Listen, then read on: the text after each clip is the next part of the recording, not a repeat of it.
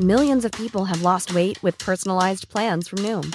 Like Evan, who can't stand salads and still lost 50 pounds. Salads generally for most people are the easy button, right? For me, that wasn't an option. I never really was a salad guy. That's just not who I am. But Noom worked for me. Get your personalized plan today at Noom.com. Real Noom user compensated to provide their story. In 4 weeks, the typical Noom user can expect to lose 1 to 2 pounds per week. Individual results may vary. Hey, I'm Ryan Reynolds. At Mint Mobile, we like to do the opposite of what Big Wireless does. They charge you a lot, we charge you a little. So naturally, when they announced they'd be raising their prices due to inflation, we decided to deflate our prices due to not hating you. That's right. We're cutting the price of Mint Unlimited from $30 a month to just $15 a month. Give it a try at mintmobile.com/switch. $45 up front for 3 months plus taxes and fees. Promo rate for new customers for limited time. Unlimited more than 40 gigabytes per month. Slows full terms at mintmobile.com.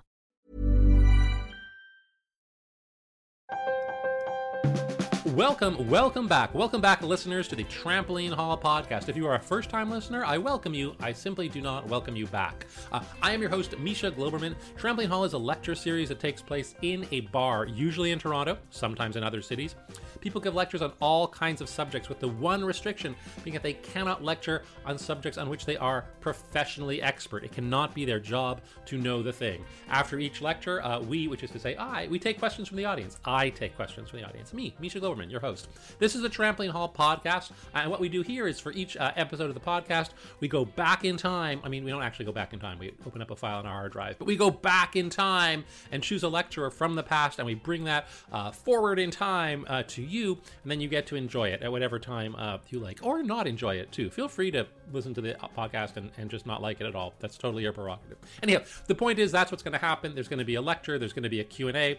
It's going to be amazing. If you like the podcast, you might also like the show, the live Trampoline Hall show. Now, usually we do this in a bar in Toronto, and maybe you're thinking, well, I can't get to Toronto. I can't even go to a bar because there's a pandemic, because maybe there's still a pandemic while you're listening to this. There sure is while we record it. Well, we've solved that problem, not the pandemic, but the other problem, which is that we do Trampoline Hall online. You can come, you can check it out, get on our email list, go to the Trampoline Hall website, sign up for our email list. We'll let you know when the shows are. They're online. They're actually kind of cool for online events, I think. I think we're doing a good job of them. And by the way, you might be wondering, does this contain mature language? The answer is it may. But now is not the time for that. Now is the time for this episode's lecture. The topic is Horror for Children and the Era of Don Bluth Aesthetics, and the lecturer is Vida Bayer.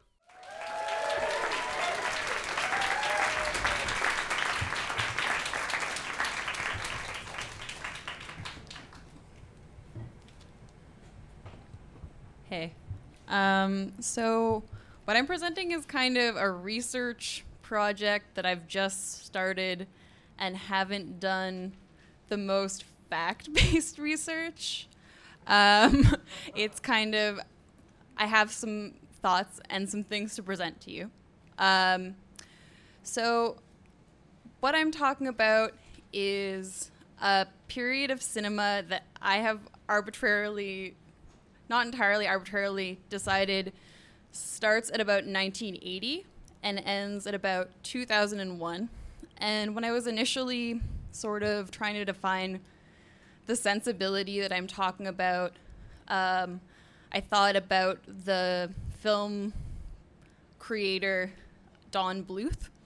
And I realized through watching some Don Bluth that I'm not entirely talking about actual Don Bluth, but sort of what Don Bluth kind of represented. So there was a period in time a little bit, like, the internet tells me a lot of different things. And one of the things that is kind of controversial is that there's this period in Disney's film history that's sometimes called the Dark Age of Disney, or the Bronze Age for people who like it and don't want to feel bad about it, where Walt Disney died, and then Disney didn't really know how to make money. Some people say that it happened before Walt Disney died, and when they started using xerography, which is a particular animation technology that a lot of people felt made their movies look cheaper. I feel like this period sort of starts midway through Disney's Bronze Age. I don't really know why. I feel like the most compelling reason I've received has almost been astrological, which is that Pluto was in Scorpio during a chunk of this time.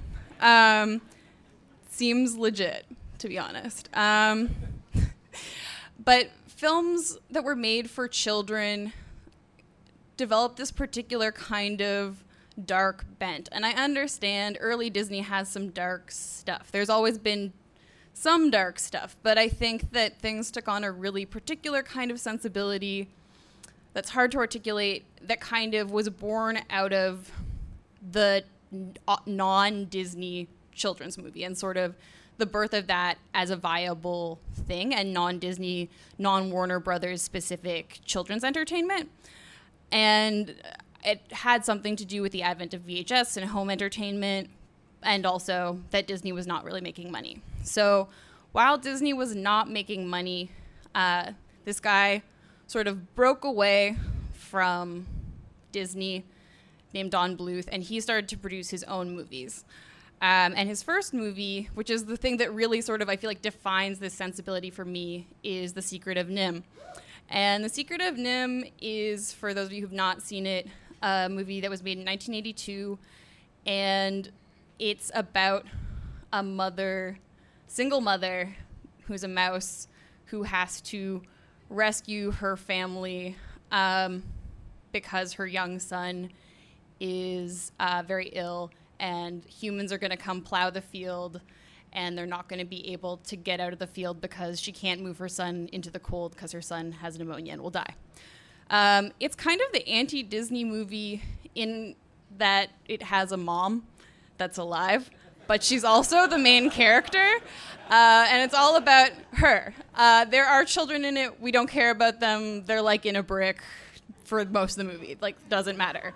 It's all about mom, and it's all about her learning to be brave, which is pretty amazing. A lot of kids were pretty traumatized by it because there's a very scary owl who eats bugs mid-conversation and does not give a fuck. But I highly recommend checking it out if you did not check it out at the time, or if you did check it out at the time and were too scared. It's, again, worth a revisit. It's got mice, it's got science, it's got magic. They coexist together in this movie. Very cool, very inventive. Don Bluth, through the rest of his career, made a lot of other movies. Some people care about them. I don't really. I think that The Land Before Time is kind of has some cool spiritual stuff. And again, I really like the spiritual kinds of themes he brings into kids' movies. Like All Dogs Go to Heaven is very philosophical.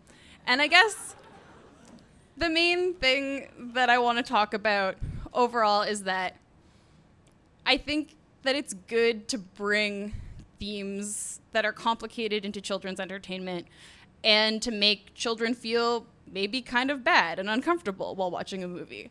I think it's good to be challenged, and I think that I'm interested in movies that you can watch as a child and then revisit and be able to glean new meaning from over time. I was born in 1988, but I had no friends, and I was not a child who read a lot of books. Most people I know with no friends read books. I just was the second most frequent renter at Blockbuster. I know this because they told me. But yeah, so I watched a lot of movies that were staggered before I was born just because I was watching almost every children's movie available to me through the library, Rogers, Blockbuster, and independent video stores and variety stores, because you used to be able to get videos at variety stores. So I feel really touched by this particular thread that I think cinematically kind of is grounded in the 80s, and then when sort of children's cable became a thing in the 90s, moved a little bit towards television. Other movies that I kind of revisited as part of my research that I was really excited about include The Brave Little Toaster. Again, very, very, very worthy of a rewatch. I feel like Toy Story ripped it off, but then wasn't brave enough. Brave Little Toaster, also very upsetting. Things you might remember if you watched it. In the first maybe 10 minutes, an air conditioner commits suicide. So that's pretty real. But things that I really like about the Brave Little Toaster is in a lot of children's movies, things die and come back. In the Brave Little Toaster, a lot of things die and don't come back, which I think is a useful lesson, because that's true. It's also a really interesting movie about masculinity. All of the characters are coded as men, and the character that is... there are a bunch of different kind of loose archetypes, but the one that's the most clear archetype is Blanky, who's like a baby and a sissy and cries all the time, and everyone's like, why are you such a shitty baby? We don't like you, you're annoying. But Blanky is actually the one that they realize on their journey together that they need to be more like. It is a movie that teaches, I think, especially young boys, that maybe caring for people is really useful, allowing yourself to open up to intimacy is really useful, and generally taking care of people and looking out for them and nurturing them is useful in how you survive in the world and create meaningful relationships. It also has a really interesting kind of critique of built-in obsolescence, and the character who is their owner or their master, as they refer to him, he is really invested in these objects and maintaining them, and is willing to go to the dump, and everyone's like, go get new shit for your college dorm, and he's like, no, I want the old stuff and I want to make sure it still works, which is great and beautiful and is another kind of care. I think it's great. I think that Toy Story is not as good. Into the 90s, there's sort of moved towards television. There's a lot of great stuff. I feel like there was a lot of experimental things because people didn't really know how to make money. And so you get things like Stickin' Around, where there's a kid who has a dead dog named Pepperoni that she drags around everywhere. And nobody has the heart to tell her that Pepperoni is dead. But then sometimes when they're really mad at her, they're like, Pepperoni's dead. And she's like, what the fuck? Has a huge, so there's a lot of great stuff. There's stuff that's again in this vein, but also I don't care about it as much, but it's in the thread, Nightmare Before Christmas. There's the sadness swamp in The Neverending Story, where the horse gets so depressed that it just dies in a swamp. Strongly relatable content. There was also a lot of horror television series for children. And so there was Goosebumps, Tales from the Crypt, Are You Afraid of the Dark, and Freaky Stories. And one thread that I find really interesting that's especially true in Goosebumps and Are You Afraid of the Dark is this idea of not being believed by adults and this horror that comes from not being believed, which I think is really powerful and really real. And is interesting, and I am sad that I'm not seeing as much entertainment for children that's willing to tap into that kind of really scary thing, because it's real and it's okay to feel that. And then on the flip side of it, I really like the movie Matilda and her interest in agency, believing in herself, and also rejecting her family of origin, which is extremely rare in a children's movie. She makes her own family, and there's no big reveal where it's oh, she was your real mom the whole time. It's no, she's not your real mom. Your real mom is not really for you. Maybe this other person is a cooler mom and a cooler support system for you. I guess the thing that I sort of see, there's always a lot of threads going on at once at any given time, and I don't want to negate those other threads, but I feel like there was a period in time where a lot of entertainment for children became for children and adults by having things that were more complex themes or having higher stakes drama in the narrative. And then there was sort of a shift that kind of happened over time that I feel like is interesting to me on a number of levels, but it's sort of, things became for kids and parents by being hyper-referential to pop culture instead. of being something that is like maybe more difficult and high risk. And I sort of see this epitomized in, and like sort of the shift over it to it in Shrek, which was released in 2001. And obviously there are things that sort of laid the groundwork for a sensibility like Shrek. Like The Simpsons was very referential. Who Framed Roger Rabbit also had this like meeting of different worlds, including Disney and Warner Brothers and all these different things. And even the genie in Aladdin is this character who like spits out various pop culture references throughout the movie that like are going to be not necessarily for the children watching it. And this shift is sort of associated with another split from Disney, which is on a more producer level, which is this guy Jeffrey Katzenberg, who was sort of involved in the Disney Renaissance, which is the thing that I lived through. I was like in the primo Disney Renaissance age because it kind of ran from 1989 to 1999. And that's when they made a bunch of movies that made a lot of money, including The Little Mermaid and Aladdin and all of that stuff, which I'm less interested in.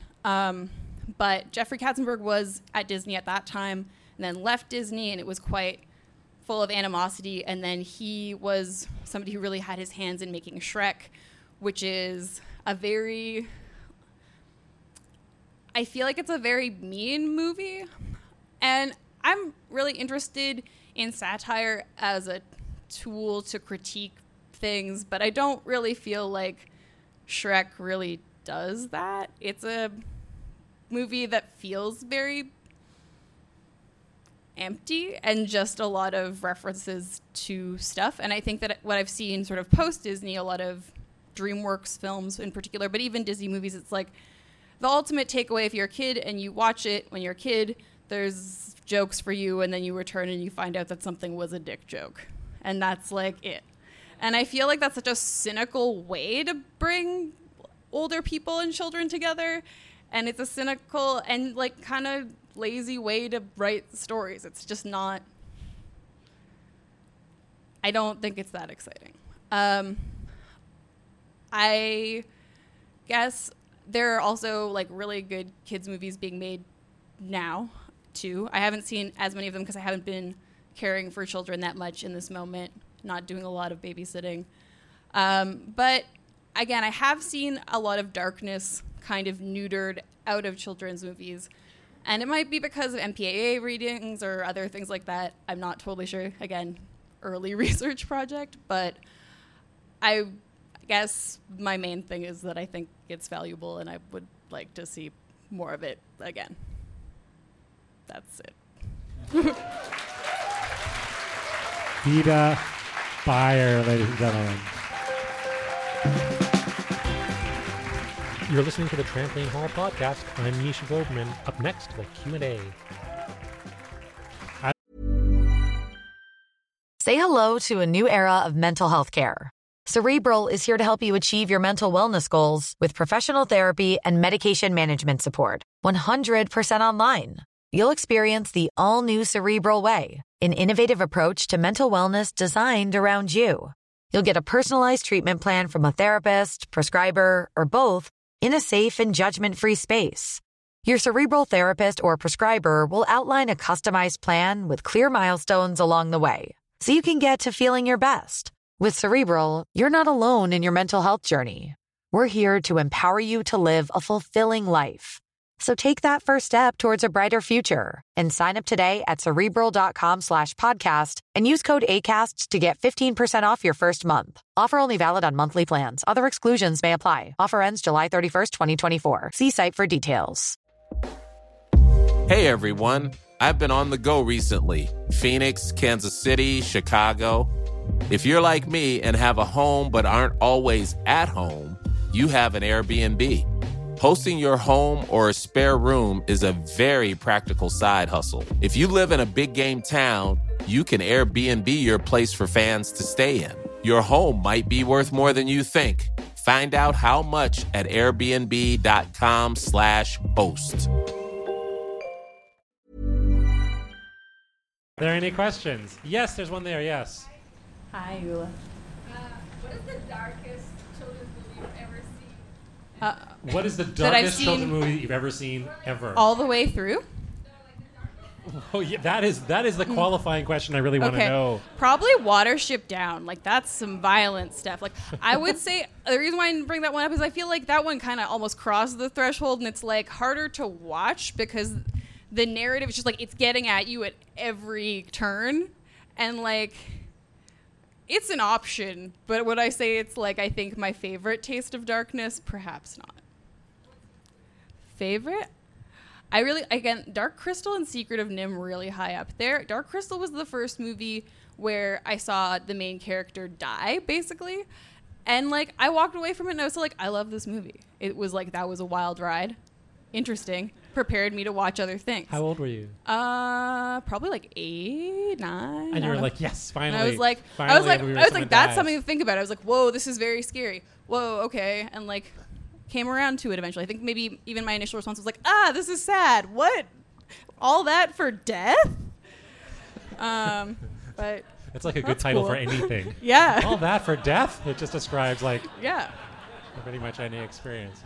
Yeah. When you were asked what was your favorite, what's the darkest movie, you said, and the first thing you said was All the Way Through, and I was like, what? Was there a movie that's even darker, but you only like got halfway through it or something? Well, there are ones that I've seen like clips of that are darker than Watership Down, but again, I like draw. I don't know if they're like for children exactly. It's like they kind of theoretically are, but I don't think they were. What's an example of one that you think is not for children, but is like dark, but might be for? There was this one that I was. When I was doing research for this, I can't remember what it's called, but it's like a movie that's not the biggest knit, but is also about an older couple who survive an atomic blast and like are dying slowly. But it was like more intense. It wasn't like kooky like the big snit. Right, so it just was like a realistic movie about but a couple apparently surviving it was an atomic blast. For children. Supposedly. Really? Yeah. Does anyone know anything about this movie? I can't remember what it was called, sorry. All right. But there we go. So that would be one that might be darker, but you didn't watch it. I didn't watch it. Because you were like, that's too dark I was even like, for grown-ups? I was just like, maybe I don't want to watch this today. Maybe I'll watch it later. Probably wouldn't have gotten through it as a young child person. Okay. All right, so there we go. Whoa, so many hands. Let's go over there. Yes, you, sir. I want to ask you about a million different things, but just to keep it to one in the modern, have you seen Inside Out? And I loved Inside Out. From the 90s, what did you think of Animaniacs? So the question is, have you seen Inside Out? And speaking of that, what did you think of Animaniacs? Yeah, I mean, I don't love the end of Inside Out, but like up until the end, I loved it so much, and I did cry, and I'm not a movie crier at all. Animaniacs, like, it had a quality, but as a kid, I actually like didn't really give a hoot about Animaniacs. It doesn't have that. It doesn't like have a super deep vein but I of totally darkness in it, respect people's love of Animaniacs. Yes. Right, abstractly. Yeah. Abstract respect. Okay, yeah. sure. Okay, that's yes, all the way in the back. Yes, back there. Yeah. Do you feel like Adventure Time ever gets into that territory? What about Adventure Time? Dark enough for you? Adventure Time, I have not gone all the way through. It's like, this is just a personal thing. This is not like a thing where I'm like, I gotta see more or less of this. I just like, Adventure Time is like kooky for me in a way that like is fine. I'm glad it exists, but it's not for me. I'm really hoping the entire Q&A will be like, yeah. Is my favorite cartoon dark enough for you? And you'll be like, no, your favorite cartoon is not dark enough for me. And then we'll just put your hands down if that's not your question. I like all kinds of not dark stuff. Yeah, over there. Yes. You said you were the second most frequent renter for Blockbuster. At my local Blockbuster, not like in the world. Second most frequent renter at your local That would be very cool, but impossible. Well, yeah, sure, with that sort of thinking. Yeah. So it does leave room for a question. You want to know? What do you know about the most? Do you know who was the person who rented? I'll never know. That's such a sad thing because you were like, oh, I had no friends and all I did was rent movies. And maybe there was some other kid who was even less socially adept than you. Could have been. Even more movies. Anything's possible. Yeah. Yeah. Oh, man. Now put your hands down unless you were that kid, unless you know that person. Oh. Okay, yes. Okay. So I'm just wondering, we grew up listening to fairy tales, like the Grimm Brothers. Yeah. You grew up with the Grimm Brothers. Oh, you grew yeah. up in that. Right, listen to them at night. Yes. Little kids. Yeah. Do you think the modern movies and all are much darker than? Right, you're like, no. Hey, this stuff's no darker than the Grimm Brothers. That No. I grew up with. I don't think it is. I think it's like, it's not about the darkness even. It's sell, because obviously, again, there have always been like stories for children that are cautionary tales where it's like, if you do this, your head will get cut off. Like, that's just the way that it is. But I think it's more, it's harder to pinpoint because I see it as more of a sensibility of darkness. Like, if you're watching these films, because it's a filmic experience too, like a lot of them just look darker. The way that like the coloring of those films, especially the animated films, just is like darker. Like, there's a lot of things that are interesting that are like textures to this experience, and I think that's why it's new. I'm intrigued by it, but I don't 100% know the parameters in which I'm defining it. Yeah. Right, so you're not making the claim that like this is the first time anyone ever made dark children's entertainment. Absolutely not. Just like this is like a special kind of dark children's entertainment that you want to talk about. Does that answer your question? Yeah, but I somehow also think that when you're listening to stuff and you can't see it, and you're little and your mind just goes crazy. Oh yeah, totally. So you're like, the stuff from my childhood was scarier and darker than the stuff from your childhood. Yeah. Just to paraphrase completely fairly what you're saying. Yeah. Oh yeah. There are so many different ways to be scared and feel bad. Yeah. That's right. So every generation finds a new way to make to terrify its children. Yeah. Great, excellent. No, let's go over to you. Yes, sir. Yeah. Yes. What are some of your favorite modern examples? What are some of your favorite contemporary examples of dark children's entertainment? I don't really have in terms of kids fare that I've watched recently and enjoyed that is like specifically for kids, there hasn't been a whole heck of a lot. But again, I'm not as in touch with things that have been released in the past 10 years as I was even the 10 years before that. So I have a lot of work to do. But again, just from seeing trailers, I guess that's part of the thing. Not a lot grabs me. It looks like kooky, and it's referencing other stuff. And I want to, if I saw more, like anybody can send me trailers for exciting new children's fare that does not look like like go for it. I'm open. Okay. Yes. What triggered the recent research? What triggered this recent research project? I don't remember. I think when I started it, there was a lot of other stuff going on. I was like, oh yeah, bookmark that. That could be the thing. And I don't know. I was messed at the time. All right. So it just happened? You were just happened. Like, you were just like, this it's is like, something. There's just like always a lot of stuff in my mind. Like I'm interested in film and film criticism, but I don't know, like there's always a lot of like tabs in my mind of like various things that I'm interested in talking about in film that I don't necessarily see discussed that often. And I guess that was one that was like kind of sitting there. I was like, I don't know.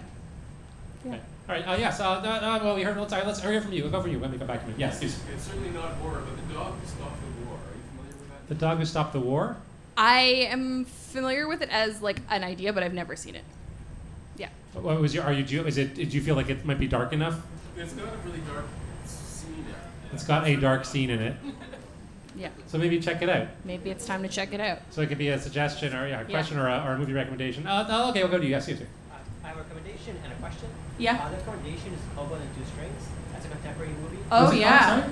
Kobo and the Two Strings. I'm ready. Kobo, yeah. sorry. Yeah. Okay.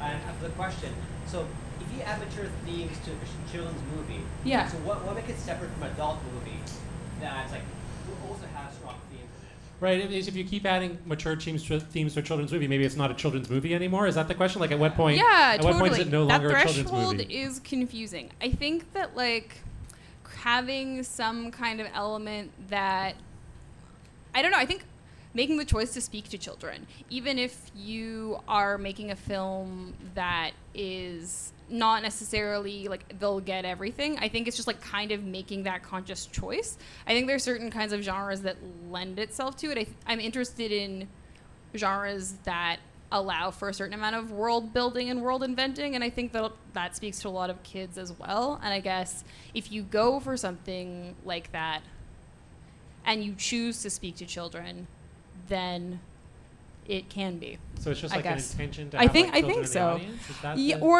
I mean, like it helps if there are like children in it, but again, with something like The Secret of NIMH, it's all about the mom. So I don't know. But there's animated animals. There Like, are. that's Yeah, definitely a good totally. marker of, like- Again, like if you have some of the markers there, and you choose to speak to children, whether the marker is a fantastical element or animated animals or something, I think it could be a children's movie. Again, if you choose to make it one. But you'd still have to try to make it be appealing to children. I mean, you Yeah, can't just take yeah. any movie and like just No. remake it with animated mice and it'll Exactly, but again, like it's just like you can choose it. It won't necessarily be good, and kids won't necessarily like it. But nothing is guaranteed. I feel like when people try and make movies where it's like, cool, we're checking off all these boxes, and then people will like it, or like it will be for this target demographic, then it's like kind of a nightmare usually. Okay, all right. Let's go over there. Yes, over there on the side. Yes, yes. Yeah. Were you like when you were younger? Were these also like your favorite movies, or is it just like now reflecting? That's a good question. Yeah, did you like Some them as yes, much when you were some no. young? Some yes, some no. I did totally. Again, I grew up during the Disney Renaissance, and I fucked heavily with that stuff. But I don't know. I liked a lot of things, and there's some things that like I get more now. But I think that that's fine. I feel like that's okay. I think that making a movie that's gonna be like their kids, like I don't know, that style of just like trying to be just immediately satisfying is kind of boring to me. So like I'm into things that can come to a person later. I feel like it's good to see movies like that as a young person. Did you find that immediate satisfaction boring when you were a kid? No. Because that's not. Yeah, because my experience of kids is that they do not tire of immediate satisfaction. No. I watched again. Like proponents of I it. watched The Little Mermaid many times in a day. Like that's no problem. Right. Yeah. And that was another question I was curious about. I want to know more about like that. When you were the second biggest renter of movies at your local Blockbuster. Yes. Like, what did that? How old were you? Like, how old are you talking about at that? I can't remember when the Blockbuster moved in, but it maybe was like when I was around 4 or 5 years old. But my peak rental period, I don't actually know.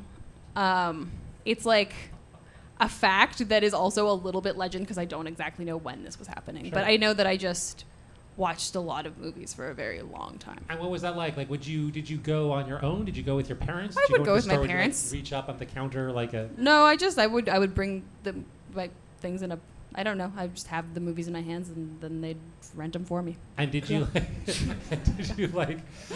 would you watch the same one like a bazillion times, or would you go back and like bring them? Often, but not always. Yeah, it depended on the movie. I don't know. Kid logic is not something that I can necessarily tap into as somebody who's not a child as myself in this moment. And you don't recall your own kid logic in that time? No, I just like there would be like, okay, this is one that I really feel like watching again, or one that I didn't. Do you watch a lot of movies now?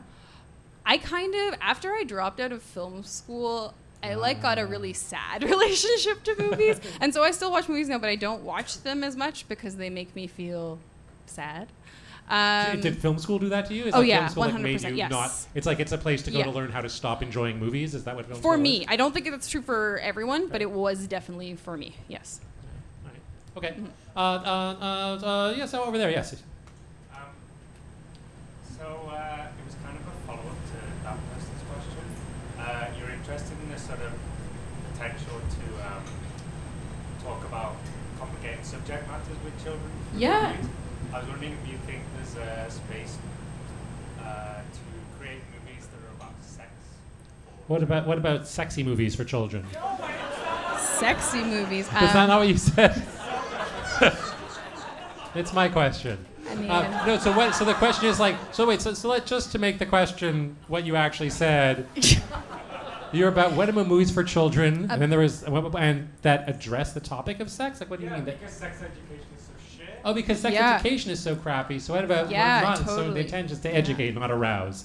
I misunderstood. Yeah. But so that can like depict sex. So kids can learn more about sex. Is that okay? Safe sex or fun sex? About safe sex or fun sex? I think that's cool. I think I would really like to say I think this is partially why I feel so resentful about there being these like innuendo type jokes in kids movies, but also there's like no actual information that's useful, and I think that would be really daunting. But I would love to see more people going for it and making it happen. Yeah, for sure. Like if the kids get the dick jokes, it would be so much better, right? Yeah. Then it's not like a rude joke because it's like whispering to somebody in front of them. That's like, why would you do that? That's mean. Right. So right now, where that stuff exists, Yeah. kind of there's subtext between the filmmakers Yeah, and yeah. the adults, where they're kind of like winking at each other Yeah. and they're laughing at something that the kids Yeah. don't get. Rude. And sometimes that something is like stuff about sexuality. Yeah, which is yeah, like yeah. the opposite of Yeah. what you want to be happening. Yeah, so yeah. that's bad. And then Yeah. this would be, and you can imagine a world where like, I'm interested in trying. I'm always interested in trying. are there my any best. movies that are like that talk about sexuality for kids? There must be. No, there Probably aren't. some weird hippie movies that we haven't seen yet that like are like a little bit not allowed. But I haven't seen them yet. Can you ask your sexy kids question? What was my question? I'm sure make it my question. It's my interpretation of it. It's a collaborative question we worked on together. Well, I don't even remember what it was. It was just like, what about sexy movies for kids? Is that? I'm sure lots of movies are sexy to kids. Why do you like that? I mean, Yeah. there are lots of ways kids can enjoy a movie. Yeah. And I for guess sure. lots of kids movies are. Yeah. Yeah, that's true. Kids are Thank you. wild. Yeah. Thank you. So yeah, there's tons. All right. Yes, back there. Yes. So I guess my question comes from talking about Brave Little Toaster specifically. Yeah, yeah. And I was kind of curious about how much you think that like a lot of this era has to do with kind of appealing to like hyper kind of like action-packed cinema, specifically in the sense that like I mean I haven't seen Brave Little Toaster in a long time, but I'm actually still haunted now that you mentioned the air conditioner scene. Yeah, it's scary. I remember like after the air conditioner dies. Yeah. So you're also. Long shot of Oh yeah. Oh yeah. Yeah. It's a lot. And it is, but it's like I don't remember exactly what happens in that movie, but I remember that like I could probably draw like a really rough picture of that scene because it's like haunting and happening. Honestly, you gotta go on YouTube. You gotta check out the Worthless musical number again, where all the cars get crushed in the lot. It's a lot. Strong recommend. But yes, what was your question? You guys are just hanging out. It's all right. Specifically, like how much do you feel like this era has passed as a result of kind of like trying to capitalize screen time for like a lot of action and a lot of like hyperactivity? So do you think the change is that? So a question is that maybe there's this move toward wanting to have more action and hyperactivity. Yeah. Like, Yeah. I mean, obviously this goes into like our kids' attention span nowadays. Yeah. Because kids nowadays have short attention The spans. kids, yeah. Unlike in the 90s, 80s, 70s, No, 60s, they and could. 50s, You could make them when sit they were down all forever. reading Russian novels, Yeah. learning, and teaching Yeah. themselves math for fun. I don't know. I read some Red Walls for a while. Those books are long, man. Right. They're So do you think? I mean, maybe that is. Do you think that is? Do you think that is Maybe. like part of the change? Is like making things more action-packed or more? I guess I don't know. I feel like there's just like there is a lot going on, but I feel like you could definitely stylize things in a kind of hyper way and still maybe not make it so banal. Right. It could still be fast Yeah, and dark. It could yeah. be like. Or not even necessarily dark, but just like interesting. I guess the darkness is what took me to the place, but ultimately I'm interested in interesting. Right. So it's not darkness for and of itself. It's just like Yeah. ways for things to be complicated, Yeah. ways for them to be interesting. And by About interesting, stuff. you mean interesting. Does that mean interesting to grown-ups necessarily, or? I don't know. I think just I don't know. I like when people try out stuff and it doesn't work. Also, I'm interested in movies that are not necessarily satisfying or good. I don't know.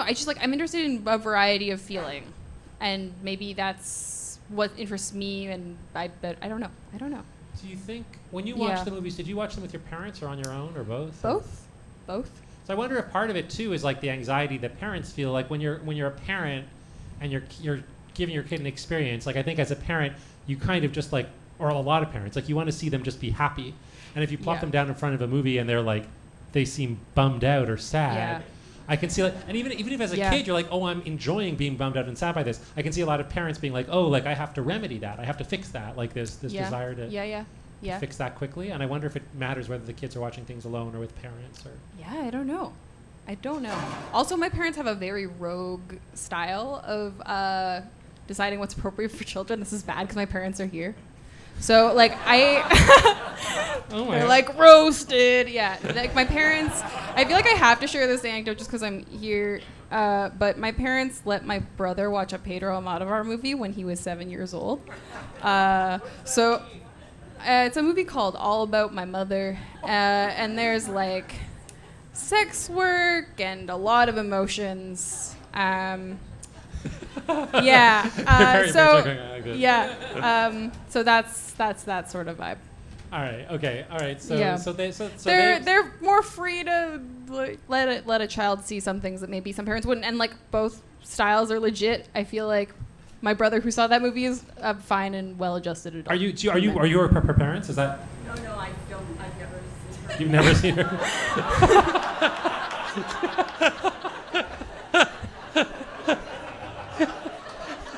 Now I'm gonna get roasted. Who is that?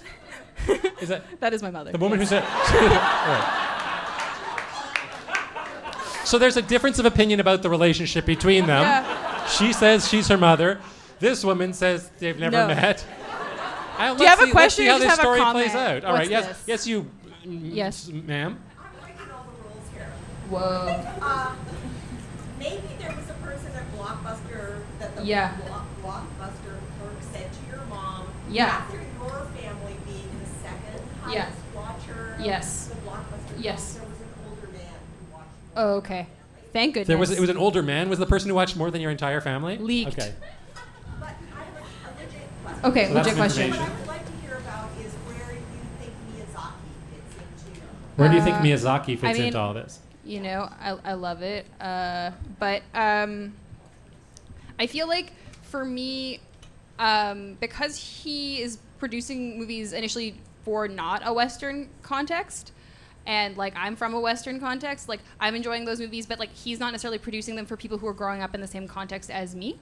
And those movies are really good. But I also feel like he was like at his peak in terms of the things he was producing around this era that I'm talking about. Like they were staggered later in their release dates in North America in English dubs, but a lot of them were kind of from this era too. So it's interesting. And he does do cool, interesting stuff for kids and also adult people. So yeah. Are you all right? Okay. Does that answer your question?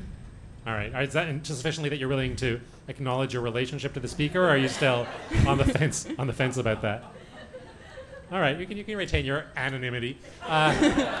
Anything else we would like to know? Yes, over there. Yes. Have you seen The Last Unicorn? Have I seen The Last Unicorn? Yeah, for sure. All this week I've had the Now That I'm a Woman song stuck in my head, and it's a terrible song. I highly recommend looking into it if you want to feel pain. But yeah, the Last Unicorn is definitely like within this genre. Is it my favorite? No, but like also it has some worthwhile stuff, for sure. So I kind of want to know more about that. You talked about the horror of not being believed as like a Yeah. thing in these movies that felt like compelling to you. Well, specifically, I guess I in thought the I thought about that horror, after your mother like the denied capital knowing you. H horror, like children's television stuff. I don't know. It's like it's weird because it's like the thing in Goosebumps every time. Like in both the books and the TV series, it's like only the kid can see, and they'll be like, Yeah. "But mom, there's a mummy," and they're like, "Don't see it. Don't see that for you." And what is it about that is there something about that feels like exciting to you, or that feels like It feels really resonant. I feel like in life as an adult and as a child, like that's such a scary thing. But when you're a kid, you have even less agency to be able to call bullshit on stuff because Right. everyone's like, you were a literal child. Right.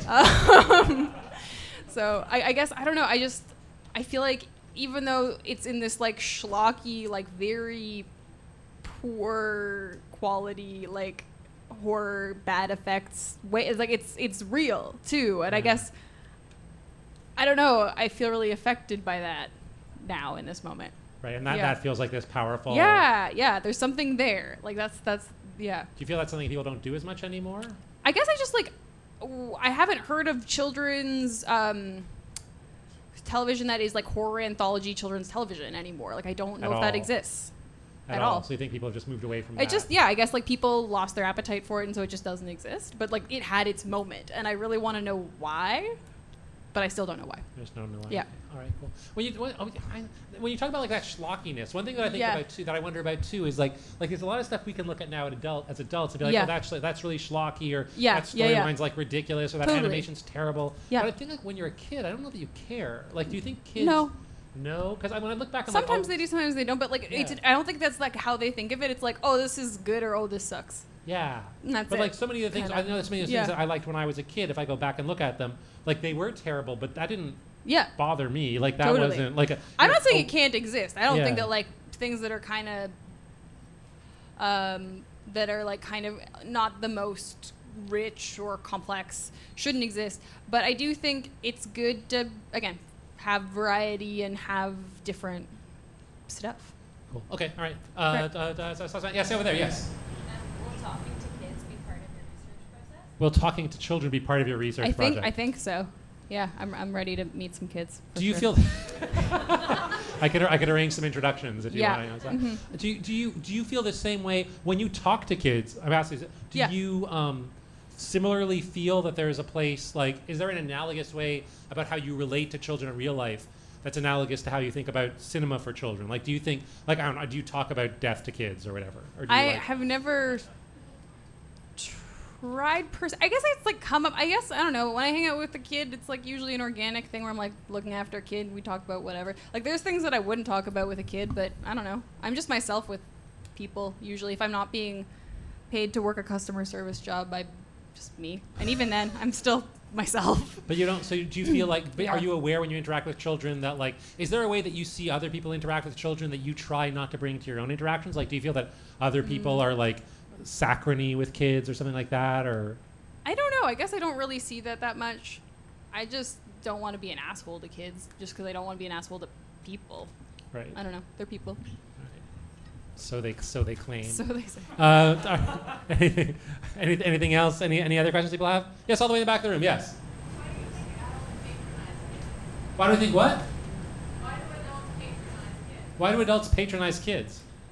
Because they're scared, I think, mostly. Because adults are scared? Yeah. Like of what? And also people like to feel superior generally. Kids, adults, I don't know. People are fuckers. What? I like them. I don't want to be mean to them, but they're also fuckers. What are adults scared of? I don't know. I think they're afraid of like doing damage, or like that the kids don't get stuff, or like, I don't know, maybe different things for different people. But it seems like a scared person behavior to me. So like scared of hurting, scared of. I think for different things for different people. Right. I don't know. I don't really get it though, personally. Well, let's wrap it up, ladies and gentlemen. Great. Vida Bayer, ladies and gentlemen. Trampoline Hall was created in Toronto in the 21st century by Sheila Heti and is hosted by me. This episode's lecture was chosen by Lauren Bride. This podcast is produced by Josh Block. Our theme music was composed by Matt Smith. Our coordinating producer is Kate Bars. If you enjoyed the podcast, leave us a review on iTunes. It really helps a lot. I'm Misha Globerman. Thanks for listening.